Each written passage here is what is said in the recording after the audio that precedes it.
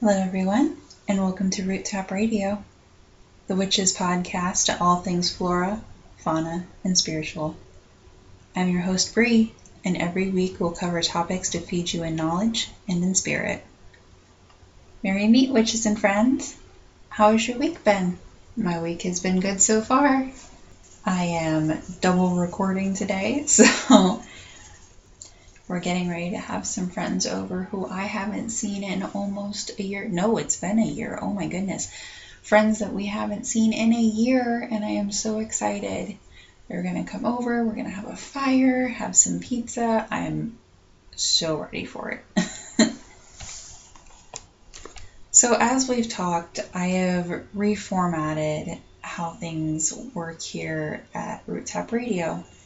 And today we are going to do our famous witch in history as their own episode. So I can't believe I didn't do this last episode, but settle in, grab a drink, and let's talk about Dion Fortune. So who is Dion Fortune? Dion Fortune was a British occultist, ceremonial magician, novelist, and author. She wrote a ton of books, did a lot of spiritual work, established occult branches, and is a huge influence on modern paganism.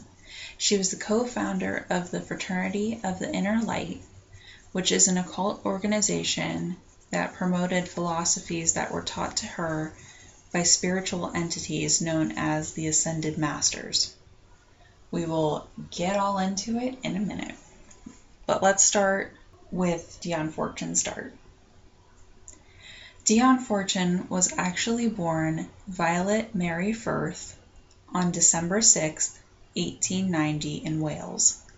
She was born to an upper middle class family who got their wealth from the steel industry. Basically, they made guns.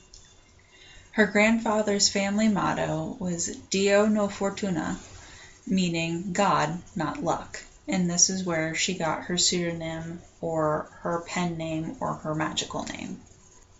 Her parents were very active in their specific religious practice, and they were Christians. Not much is known about Dion Fortune's early life. She was very private about it, so we don't know if she had siblings or anything like that. So we have to fast forward a little bit to teenage Violet, or Dion Fortune. She wrote 2 poetry books by her teens, which is just amazing. Her first book was Violets in 1904, and her second book was More Violets in 1906. Both were published books. And again, we're going to time skip a little bit, and Dion is now in horticultural college. She studied at the Studley Agricultural College, which advertised itself for, quote, being ideal for girls with psychological problems. Sounds lovely. She was so good with the poultry, and it didn't specify what kind of poultry, but I'm going to guess like chickens and maybe some turkeys, but mostly chickens, I'm going to guess, that she became a staff member from January to April in 1913, but had a mental breakdown due to her abusive and mentally manipulating manager that she quit and returned to her parents' home. This actually is a huge turning point in her career. So because of all this, and during her recovery from her trauma at that college, she decided to study psychology and psychoanalysis at the University of London. And she was initially interested in the philosophies of Freud and Adler, but moved to Carl Jung. She worked as a psychotherapist counselor in a place close to Brunswick Square from 1914 to 1916. She became interested in esotericism through the teaching of the Theosophical Society during lunchtime lectures. And the more she got into occultism, the more dissatisfied she became with psychotherapy.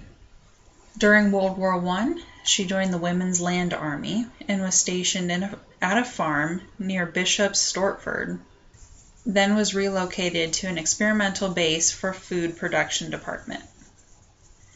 This is where she began her experiments with soy products. And then she established a company selling soy milk products called Garden City Pure Food Company. It was at this time that she had a spiritual experience that further immersed herself into the occult and the idea of the Ascended Masters. Now, the Ascended Masters to her were very much on par with what I think. So like Jesus was an Ascended Master. Buddha was an Ascended Master. These people who were living humans at one point, who attained such high spiritualism that they became an Ascended Master in their field and were a catalyst for propelling humanity forward, kind of thing. Just to give you a little bit of background into what she means, because I'm going to say Ascended Master a whole lot of times. So just so you understand what an Ascended Master is in this context. So a little bit later in this time period for her, she joined an occult lodge headed by Theodore Moriarty, who she met during her psychotherapy days. He actually performed an exorcism on one of her patients. It was a bit wild, so if you want to go look that up, go look that up. But it was a bit wild. And then in 1919, she was inducted into the Alpha et Omega occult organization, which is a group that kind of falls under the Hermetic Order of the Golden Dawn.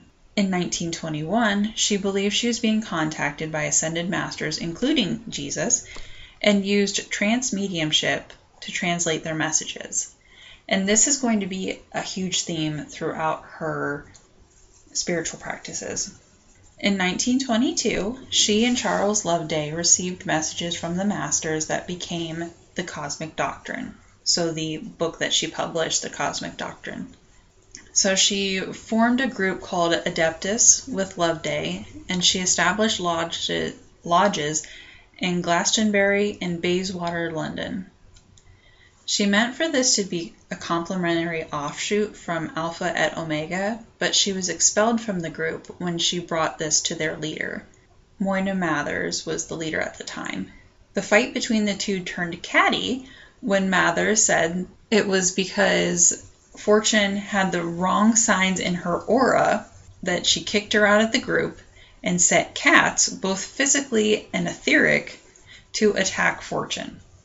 I just had to have a good chuckle about that whole situation, because having the wrong signs in her aura is why you kicked her out of the group. I feel like a more accurate depiction was she was threatened by her ambition, is more what I'm thinking the idea was. So threatened by the ambition, and therefore she set cats, both physical and ethereal cats, on her. Sadly, this will not be the first time that something gets set on Fortune, or Fortune says something was set on her. So it was after this that she joined the Christian Mystic Lodge in 1927 under Daisy Grove, and quickly became president, so replaced Daisy. She didn't like how the Theosophical Society didn't focus on Master Jesus, so she seceded from that society and renamed the group, so the Christian Mystic Lodge now became the Community of the Inner Light, and eventually became the Fraternity of the Inner Light. And yes, she's a woman. I understand the whole thing about fraternity. There is a portion where she talks about all the members, who were mostly women, called each other brother. I didn't go too much into that. There wasn't much more that was available to somebody who's not privy to the lesser or greater mysteries in their organization, so I just let it be. Around this time, there was some quarrel over Himalayan mystic concepts with her and a few members of the Theosophist Society, specifically with a man named Bomanji Wadia. Fortune said she spoke to spiritual Himalayan masters, like talking to the ascended masters, but was not willing to speak favorably of them because she felt they were, quote, she felt they were not evil, but thought them alien and unsympathetic and hostile to my race. Good luck, girl, good luck. And then she went on to accuse Wadia of etheric attacks. I've pared this down a whole lot to hit the highlights of what information I found, because it was kind of difficult to follow.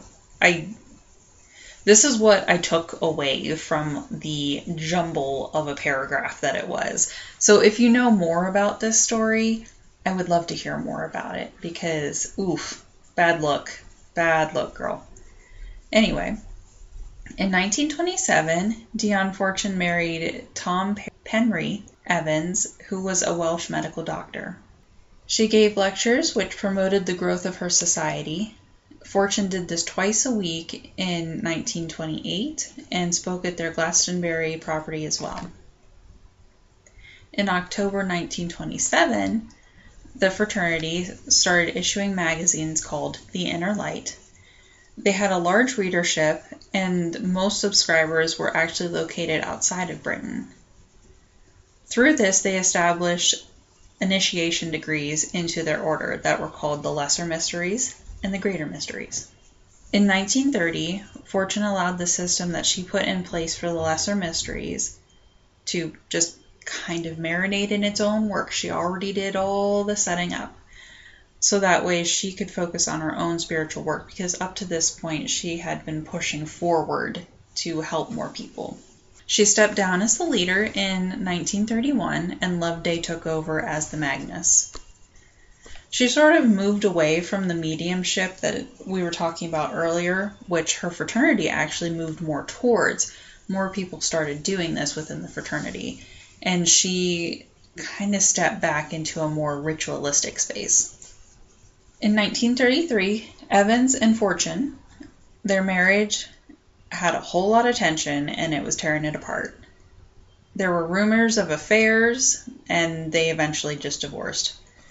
Fortune took up residence in the Belfry, which was a converted Presbyterian chapel, and here she created the Rites of Isis and the Rites of Pan. Her articles in the Inner Light were collected together and published as Mystical Meditations upon the Collects in 1930, which was about Christian commitments, Spiritualism of the Light of Occult Science in 1931, which was about reservations about spiritualism, basically distinction between spiritualist mediums and cosmic mediums or ascended masters. Avalon of the Heart, which was published in 1934. Practical Occultism in Daily Life, which I couldn't find the year for, but that was aimed at a general readership. Sane Occultism. The Mystic Kabbalah, which is articles that she wrote about the Hermetic Kabbalah, and this one is considered a milestone in her esoteric career. From 1939 to 1942, during World War I, she organized meditations and visualizations to protect Great Britain from attacks. She planned for the coming age of Aquarius that she believed was coming when the U.S. joined the war in 1941, because she believed that we would go into the age of Aquarius after the war, which, I mean, she wasn't wrong, but she was off a little bit. She started making plans to unite the European occultists, but she died of leukemia when the war ended. She died in January 6, 1946, at the age of 55 in Middlesex, England. Loveday, who became Magnus of the fraternity, died very shortly after her, and they were both buried in the same graveyard. The fraternity still survives today and has more branches. I will leave links to both. They are still the Fraternity of the Inner Light, and the other one that I found that seems associated is the Fraternity of the Hidden Light. Dion Fortune was a huge influence on modern paganism, especially in Wicca. I will include her Goodreads link, which will show all of the many works that she did, but she authored 7 novels that I'll go through right now, if you are not able to click on that link. So she authored Machinery of the Mind in 1922, which was a collection of lectures on women coming to terms with sexual urges that were taboo at the time. The Soya Bean, an appeal to humanitarians, in 1925. This was on her findings about soybeans. The Secrets of Dr. Taverner in 1926. Dr. Taverner was based on Moriarty protecting humans from etheric vampires, which I kind of want to read this one. That sounds good. The Cosmic Doctrine in 1949, which was Messages from the Ascended Masters. The Principles of Esoteric Medicine in 1927, which was private collection for her students. You probably won't be able to find this. It was written while channeling a master of medicine. The Demon Lover, 1927, which was her first occult novel. The Problem of Purity in 1928, the last book where she appears as Violet Firth and now goes on to being Dion Fortune. The Esoteric Orders and Their Work in 1928 on her specific esoteric beliefs. The Training and Work of the Initiate in 1930, which was a companion to the above book.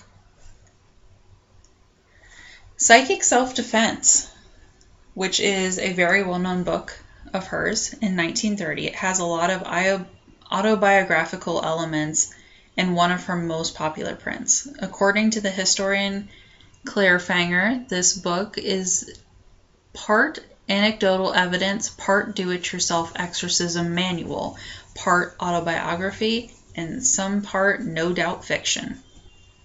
The Winged Bull in 1935, which was her second occult novel. The Goat-Footed God, which in 1936, which was her third occult novel. The Sea Priestess, 1938, which was her fourth occult novel. And Moon Magic, which went unfinished until her protege completed the work by channeling Blavatsky's spirit and published it after Fortune's death. Again, this is just a general overview of Dion Fortune, and there is so many more things that you can learn about her. Please go and read her books if you want to know more about her esoteric career and her contributions to occultism. I couldn't find any really good books about her, specifically like biographical, though there are some websites, so I'll leave links to those in the show notes as well. If this has been something that has interested you, I hope that you will go on to read her works and read more about her. Thank you all so much for tuning in today. I hope that you have learned something from this episode that you didn't know if you already knew about Dion Fortune, and if you had no idea who she was, I hope that you will research her more. If you are interested in following me more on social media, I am on Instagram, Facebook, and Twitter at root_tap_radio. You can find me on my website at www.roottapradio.com. You can email me at roottap_radio@yahoo.com, and I'd love to hear from you guys. I hope you all have a beautiful week ahead, and until next time, merry part, my friends.